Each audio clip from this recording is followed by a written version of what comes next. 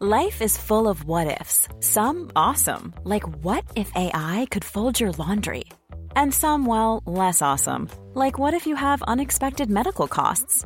United Healthcare can help get you covered with Health Protector Guard fixed indemnity insurance plans. They supplement your primary plan to help you manage out-of-pocket costs. No deductibles, no enrollment periods, and especially no more what-ifs. Visit uh1.com to find the Health Protector Guard plan for you.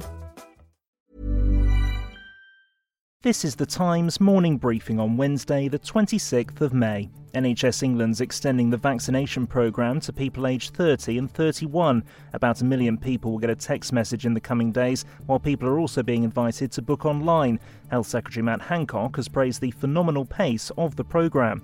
Well, this comes as the government has updated its guidance for 8 areas of England hit by outbreaks of the coronavirus strain first discovered in India. There was confusion on Tuesday after it emerged that advice on the gov.uk website had changed, asking people to avoid travelling in or out of the areas worst hit and to avoid meeting up with people indoors. The guidance now reads that people in those areas should minimise travel rather than avoid.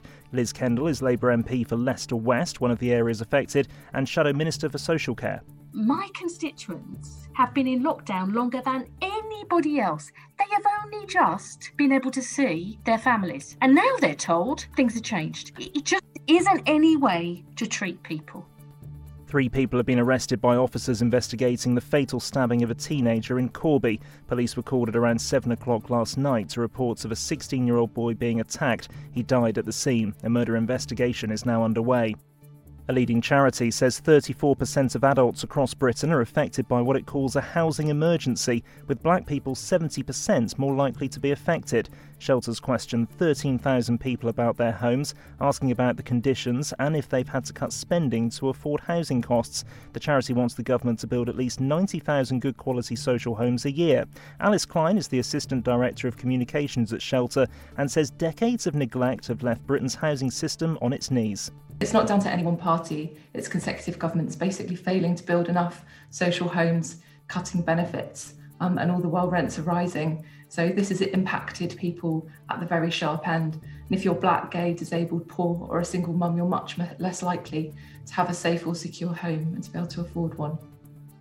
Joe Biden has said a police and crime bill which will contain new laws on police conduct could be just days away from being passed, 1 year after George Floyd's death. The president says it's important it's right rather than rushed after meeting with Mr. Floyd's family at the White House on Tuesday.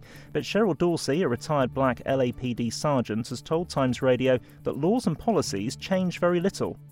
We've seen officers on video even celebrate the harm that they do in our communities. We've seen officers verbalize.